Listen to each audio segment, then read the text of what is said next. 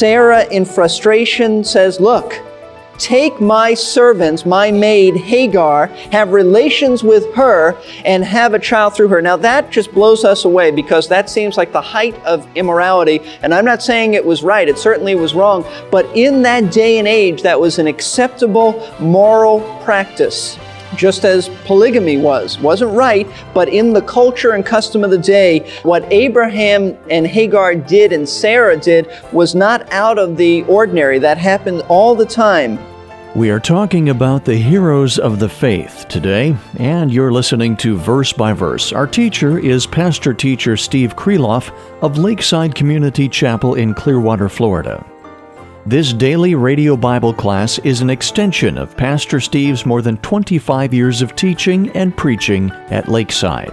Abraham and Sarah, by this time, were getting pretty desperate. Having children, especially sons, was highly important in that culture.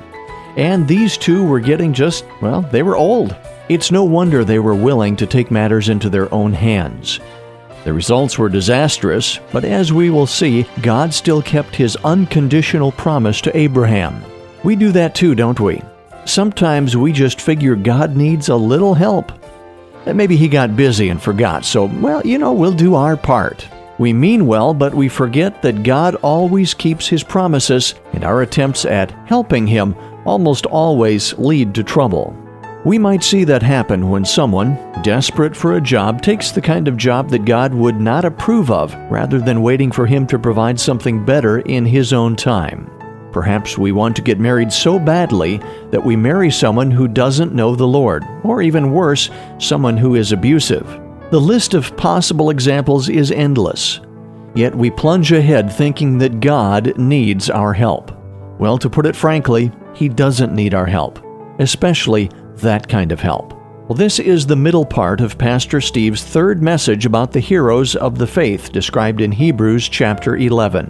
In fact, that's where we'll be reading from when we begin our class today.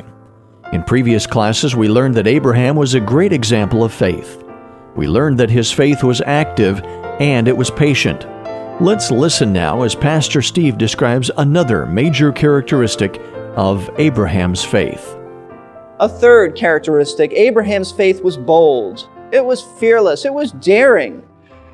Verse 11 and 12, by faith, even Sarah herself received ability to conceive even beyond the proper time of life, since she considered him faithful who had promised. Therefore also there was born of one man, and him as good as dead at that, as many descendants as the stars of heaven in number, and innumerable as the sand which is by the seashore. There are times in our lives when God puts us in impossible situations. Situations that there are no human solutions. You can worry about these problems, you can try to figure it out, and you cannot come up with a human solution. It absolutely looks hopeless and impossible. It is in those situations that God calls us to have faith and to trust Him. And that's what happened with Abraham and Sarah. And really, before looking at these two verses, you must understand the background, or these verses will just not have the impact on you. More than anything else in life, Abraham wanted a son. He wanted a son. That was the culture of the day. Number one, that was the culture of the day. To not have a child in ancient times was a disgrace. It was absolutely a disgrace. People looked at you as if something was wrong with you. Secondly, Abraham's name, as I told you a few minutes ago, was first Abram. Do you know that means exalted father? Do you imagine going through life with the name exalted father and not having any children? If someone said to you, so what's your name? You'd probably whisper, Abram. Abram. What was that? Oh, exalted father. How many do you have? None. The Bible says that Sarah was barren.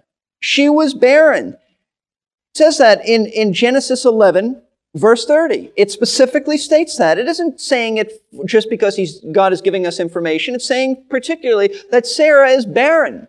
She has no children. And then when God called Abraham in Genesis 12, the Bible says that the promise is that God will give him many, many descendants, and through his seed, meaning Messiah, all the families of the earth will be blessed. So God said, Abraham, I'm going to take you and I'm going to take Sarah and I'm going to give you children that you can't even count how many children these will be.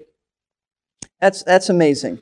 So from Abraham would come a great nation of many sons and daughters, but he didn't have any. His name is Exalted Father, and he has no children.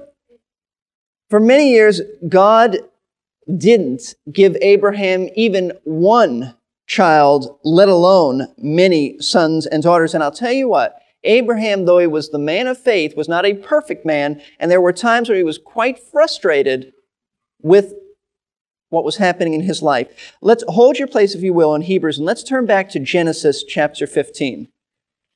Because you must not get the impression that Abraham had perfect faith all the time. No, this was tested, and this is how God develops our faith, by the way.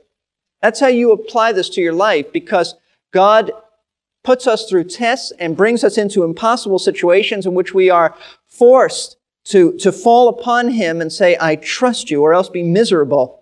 Genesis chapter 15, watch this.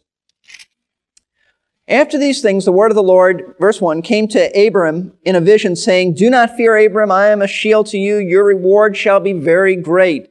And Abram said, O Lord God, what wilt thou give me, since I am childless? And the heir of my house is Eliezer of Damascus. And Abram said, Since thou hast given no offspring to me, one born in my house is my heir. Then behold, well, let's stop here for a moment. There's a frustration there. There's a frustration. He has just gone out and got Lot, his nephew, and brought him back, and he's probably a little fearful that these kings that he's defeated are going to retaliate, and God says, Abraham, don't worry. I'm your shield. I'm your reward. And what's on Abraham's mind? God, when are you going to give me a child? In essence, he's saying, you're my reward, but I want children. Where's the promise? I've got, and I'm reading into this at this point, but he's probably got Sarah at home bugging him. Where's the child God promised? Where's the great nation? And so he said, Lord, the way it stands now, one servant, the head of my servants, Eliezer of Damascus, is my heir. Is that what you intend? And so God goes on to say in verse 4, Then behold, the word of the Lord came to him, saying, This man will not be your heir, but one who shall come forth from your own body, he shall be your heir. And he took him outside and said, and this is a beautiful sight, just imagine it in your mind, especially if you have been to the land of Israel. Now look toward the heavens and count the stars, if you are able to count them. And he said to him, So shall your descendants be. And another place he took him and he said, Abraham, look at the sand here, the desert. Look at the sand. Can you count the sand? Can you count the stars? Neither will you be able to count your descendants. Then verse 6 says, Then he believed in the Lord, and he reckoned it to him as righteousness. Abraham believed in God. He believed his promise, and for 10 years, Abraham patiently waited for a son. Now, that's a long time to wait for a baby, and he grew impatient. And in his impatience, he took matters into his own hands, and you know the story in Genesis 16. Sarah, in frustration, says, Look, take my servant, my maid Hagar, have relations with her, and have a child through her. Now that just blows us away, because that seems like the height of immorality. And I'm not saying it was right. It certainly was wrong. But in that day and age, that was an acceptable moral practice. Just as polygamy wasn't right, but in the culture and custom of the day, what Abraham and Hagar did and Sarah did was not out of the ordinary. That happened all the time. I don't think that this was necessarily a lapse of faith on Abraham's part. I think he still believed that God would give him a son. He just thought that God needed a little help. That's all. But God didn't need any help. God didn't want any help. He had his own plan worked out from eternity past. And God wanted Abraham to be in an impossible situation.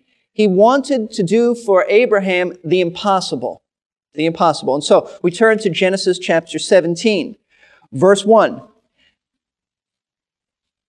Now, when Abram exalted father, was 99 years old, the Lord appeared to Abram and said to him, I am God Almighty. Walk before me and be blameless. And then we jump over to verse 15.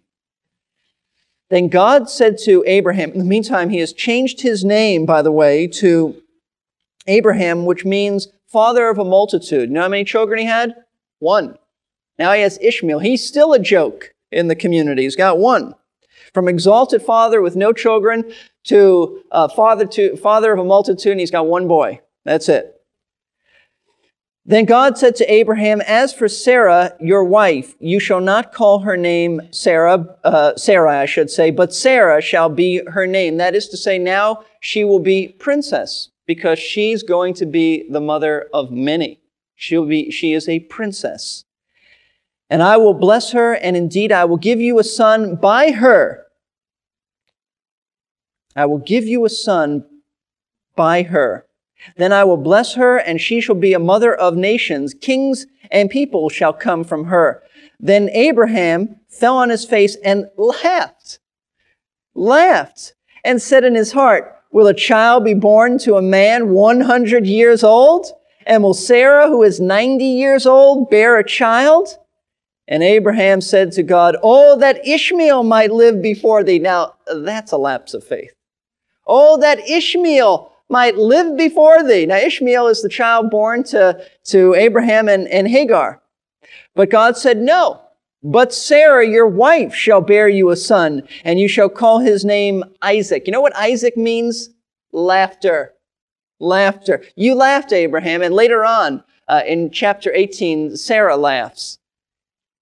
Well, I'm going to have you now, when you have Isaac, you're going to be laughing for joy. His name is Isaac or Yitzhak. And I will establish my covenant with him for an everlasting covenant for his descendants after him. And then he goes on to say some other things. Incredible. At first, Abraham laughed because of the absolute physical impossibility of a barren woman 90 years old giving birth to a baby. Her firstborn, 90 years old. But God said it would happen. God said it would happen. Even though it seemed incredible, it seemed almost unbelievable, God said it would happen. And that is the background of Hebrews chapter 11, verses 11 and 12. So let's turn back there. We are going to take a look at Hebrews chapter 11, verses 11 and 12 in just a minute. It's kind of a complex little passage, as we will soon see. Pastor Steve has shown us how both Abraham and Sarah had a bit of a lapse in their faith. It's not the first time they'd tried to help God either. Perhaps you remember the time when Abraham lied to Pharaoh that Sarah was his sister and not his wife. But here's a wonderful aspect of Abraham's faith. When he had those lapses, he always remembered that God really would keep his promises. We would like to greet those of you who have just tuned in. You are listening to Verse by Verse with Pastor-Teacher Steve Kreloff of Lakeside Community Chapel in Clearwater, Florida. If you missed the beginning of class, stick around afterward, and I'll let you know where you can hear it again on the internet. We are studying the heroes of the faith, and our main text, of course, is Hebrews chapter 11. We are in the middle of Pastor Steve's third message on the subject, and we've been learning from the faith of Abraham for the past several days. Studying Abraham leads us to the book of Genesis quite often, of course, but now we're back in Hebrews chapter 11, beginning in verse 11. And here is Pastor Steve. It says, by faith, even Sarah herself received ability to conceive even beyond the proper time of life, since she considered him faithful who had promised. Therefore also there was born of one man in him as good as dead, at that, as many descendants as the stars of heaven in number, and innumerable as the sand which is by the seashore. That's what God said would happen. They believed him. But I want to explain something to you, because when you look at these verses, they at first, and obviously at first, they appear to be referring to Sarah's faith. However, I want to suggest to you that he is talking still about Abraham's faith. But it presents a little bit of a problem because Sarah is mentioned here. Abraham's name is not mentioned here. But the problem is this. In the original Greek language, and I usually don't like to go into technical things in the Greek with you, but this is important. In verse 11, the expression received ability to conceive is literally in the Greek language, power for the laying down of seed. And what the writer is referring to is the reproductive power of the man, not the woman. That expression, the power for the laying down of seed, is not the function of a female, it's the function of a man. And also that expression is used in every other place in ancient Greek literature referring to what a man does, not what a woman does. But yet it says Sarah. So we've got a little bit of a problem on this. And the solution to this problem seems to be that the writer to the Hebrew is still referring to Abraham's faith in verse 11 and not Sarah's. So, without being too technical, let me say to you that some Greek scholars suggest that the way this verse would read, and you can very much do this in this verse, is they translate it this way. And I will spare you the technicalities of this, but if you'd like, I'll be happy to tell you later about this and show you some commentaries on it. By faith, he, meaning Abraham, in association with Sarah herself, received power for the laying down of seed even after the natural season of life, because he reckoned the one who gave the promise to be trustworthy. So, he's saying here that it is still Abraham's faith, and by the way, that makes sense because in verse 12 he picks up Abraham's faith again. So, whether it's Abraham or Sarah at this point is really academic. Regardless of the difficulties of this verse, the main point is that true faith is bold, it is daring, it is fearless. That's the point. It takes God at His word to do what appears to be the impossible. If ever there looked like an impossible situation, this was it. 100-year-old man and a 90-year-old woman, and they're getting the nursery ready. I mean, that's an incredible situation. But look at Romans chapter 4 and see how Abraham, once he came to his senses after he laughed and said, "Oh, may Ishmael live before you." Look at what his response was. Because true faith works through lapses. And true faith, while it is not perfect faith, because we're human, eventually has victory. Verse 17 of Romans 4. As it is written, "A father of many nations have I made you in the sight of him whom he believed, even God, who gives life to the dead and calls into being that which does not exist." Referring to what was going on here. In hope against hope, he believed. It's a great expression. In hope against hope, he believed in order that he might become a father of many nations according to that which had been spoken, so shall your descendants be. And without becoming weak in faith, he contemplated his own body now as good as dead, since he was about 100 years old, and the deadness of Sarah's womb. And I don't think it means that Abraham reproductively was dead, because after Sarah died, he marries another woman and he has, I think it's like 4 or 6 children with her. It just means that the guy is old. But Sarah reproductively was dead. Deadness of Sarah's womb. Yet with respect to the promise of God, he did not waver in unbelief, but grew strong in faith, giving glory to God, and being fully assured that what he had promised he was able also to perform. Now, this is the kind of faith that God wants us to have. This is not some ancient historical figure who was different than us. This is a man who is just like us, men and women. This is the kind of faith God wants every one of us to have. A bold faith that refuses to be discouraged by the circumstances of life, but trusts God to do what appears to be impossible. Of course, you have to have a promise from God on this. And the Word of God has many promises to us. A faith that faces the impossible with boldness and doesn't deny the facts. That's important too. You know, some today in certain movements would say, if Abraham was living today, they would say something like this. Well, Abraham would look at Sarah and say, she's not really old. She just appears that way. She's not really reproductively dead. If you think that she is, she will be. So let's just have some positive thinking. No, I love it that Abraham didn't try to do some mental gymnastics.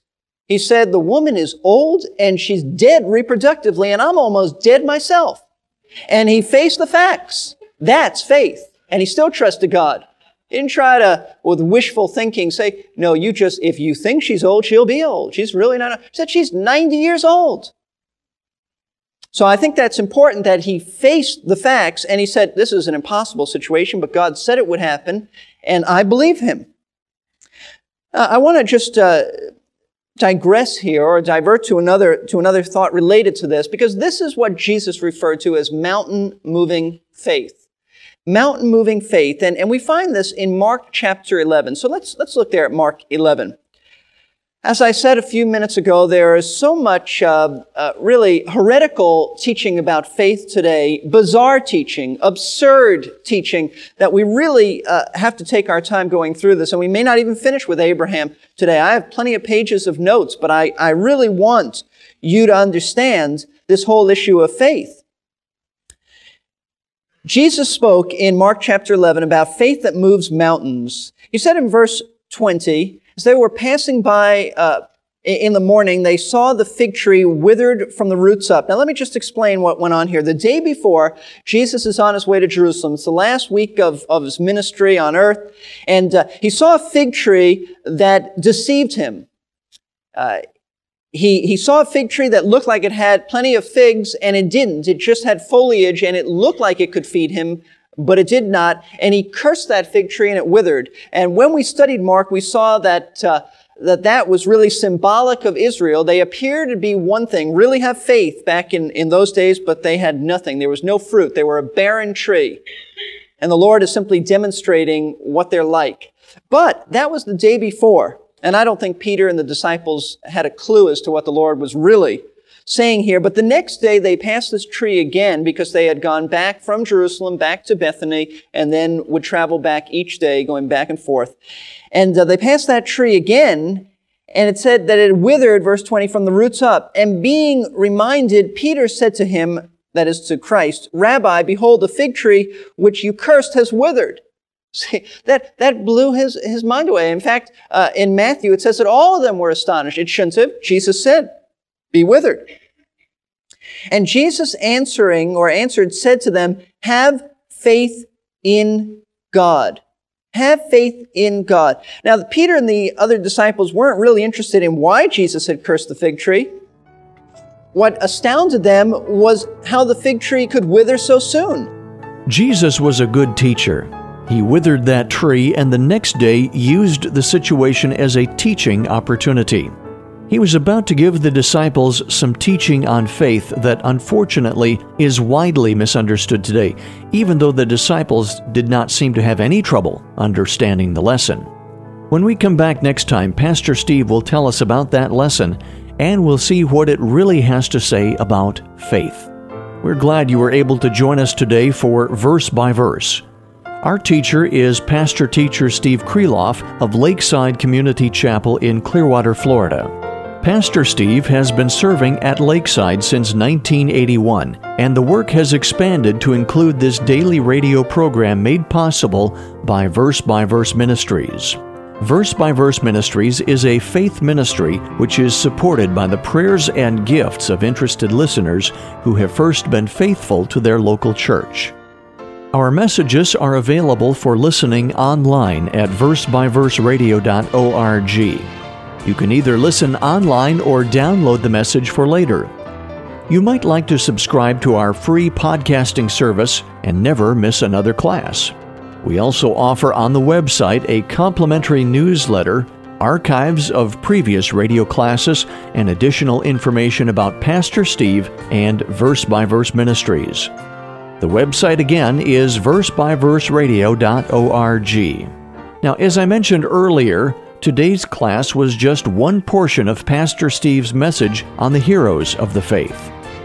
If you would like to hear the entire message at once with no announcements, you can order a CD or cassette by calling us at 727-239-0306. Leave your name and a number and we'll return your call during weekday office hours. That number again, 727-239-0306. And please, join us next time as Pastor Steve continues teaching about the heroes of the faith.